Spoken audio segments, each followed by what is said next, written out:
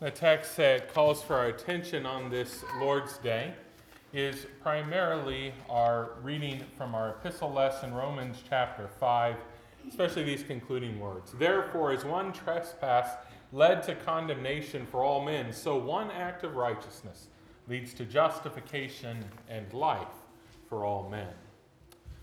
Grace, mercy, and peace to you from God our Father and from our Lord and Savior, Jesus Christ. Amen. Giving in to temptation has consequences. It's a pretty solid biblical statement. And no doubt it is a statement that is backed up by our specific readings chosen for our meditation this day. In fact, you might say that it is the best summary you could give of all three of the readings we read.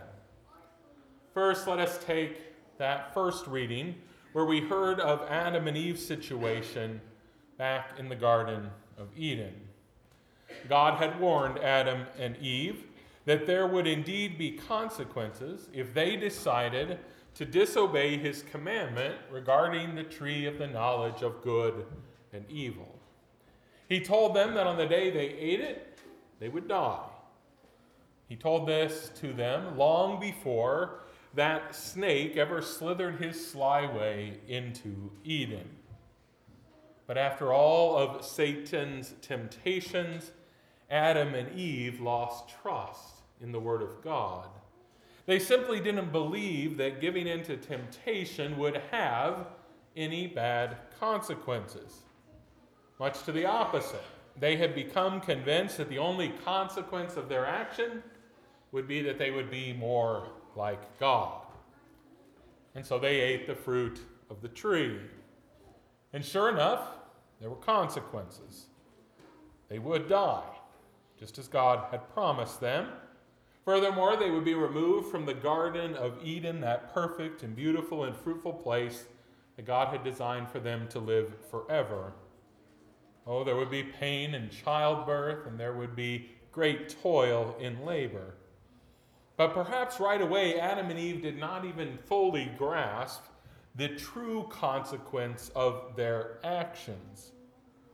Paul, in the book of Romans, makes that last consequence very clear. He says that through one man, Adam, all men fell into sin, and therefore death came to all men. Talk about a weighty consequence. Not only had Adam and Eve brought death upon themselves, but they had brought death upon all of humanity. Because of Adam and Eve and their falling into temptation, there was this terrible consequence. Our gospel reading then, though, takes us in the completely opposite direction. There we are reminded that there are consequences for standing firm in the face of temptation. But this time, not terrible consequences, but good consequences. You see, Jesus went out there into the wilderness as the spotless Lamb of God. And his remaining in that state was essential to you and to me and to all of humanity. For you see, if Jesus left that time of temptation with just one spot upon him, he could no longer be that atoning sacrifice that was needed for sin. Yes, if he had fallen to any of the temptations that Satan laid before him, we would be lost indeed. There would be no forgiveness. There would be no more life. There would be no more eternal salvation. If that one sacrifice set apart by God for all eternity to come and to offer himself as the atoning sacrifice for sin did not remain without a blemish, well then he could not be offered up on the cross. And so each time we hear how the devil came with all of his dastardly deceptions and yet see Jesus answering those things with the word of God and remaining pure, we should yell out with glee. For the fact that Jesus remained steadfast has consequences for you. His falling means forgiveness and life and salvation for you. Our epistle reading again puts it so perfectly and powerfully. Paul writes, "For if because of one man's trespass death reigns through that one man, much more will those who receive the abundance of grace in the free gift of righteousness reign in life through the one man, Jesus Christ." Yes, Adam and Eve gave in to temptation, and there were grave consequences. Through their trespass, sin and death came to reign over all humanity. Jesus, on the other hand, stood firm and did not fall into sin from temptation. And there were great consequences for that. Yes, indeed, through his righteous action, justification and life have been secured for all men. But what about the temptations you face? The temptations you face every day. Does it really matter what choice you make in the end? Would falling into temptation and then into sin have bad consequences? Would standing firm really have good consequences? Well, I suppose we all know the answer is yes, but I think we often try to convince ourselves the opposite is true. Oh, we understand that Adam and Eve's sin had really big consequences for the whole world. We understand that Jesus not giving in to temptation and remaining pure had great consequences for the whole world. But we're often not really that sure that our individual actions really have all that big of a consequence.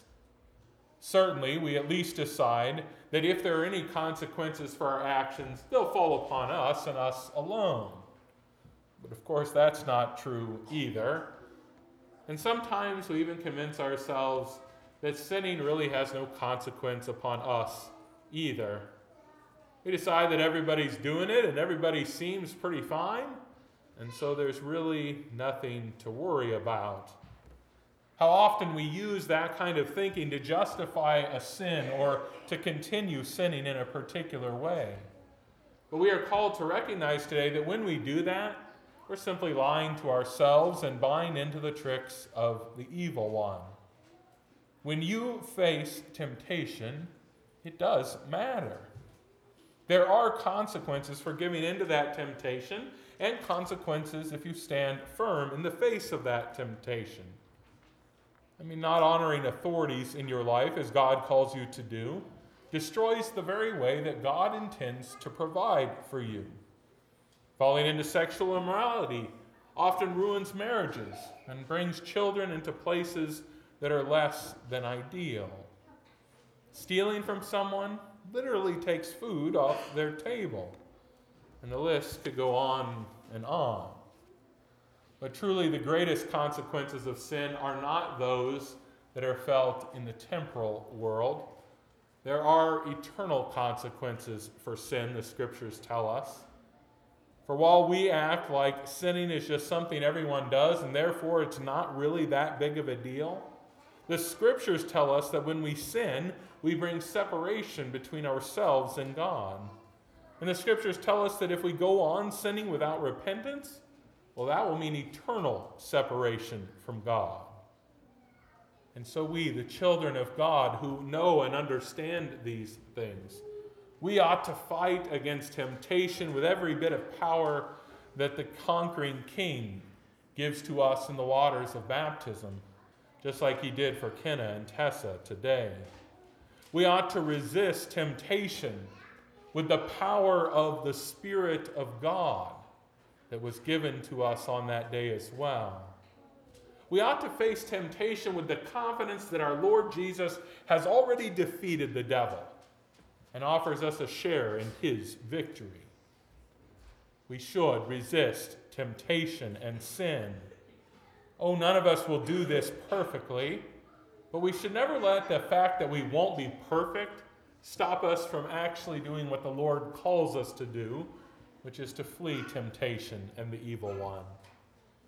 As today we have to confess to God that all too often we have bought into the lie of Satan that says that our actions have little consequence.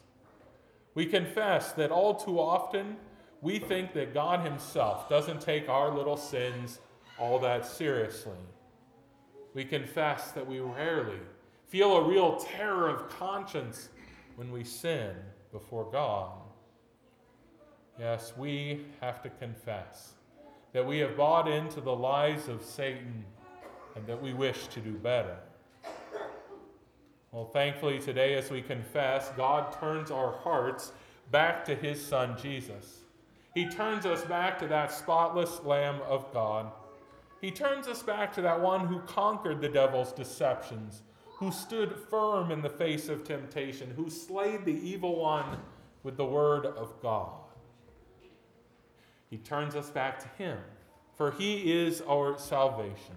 He's the place where we find forgiveness and life.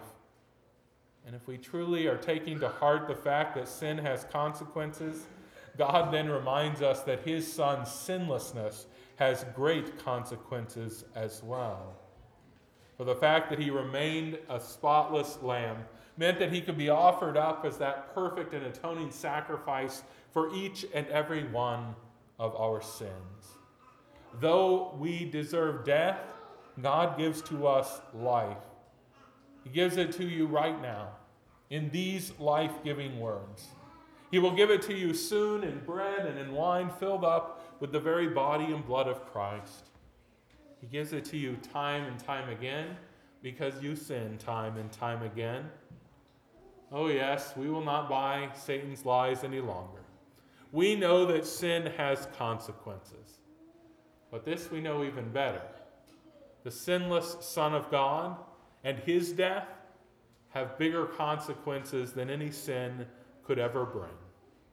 The consequences of his work for us are life and salvation. He has given it to us through his death and his resurrection. And we rejoice this day again to be one of his very children. Amen.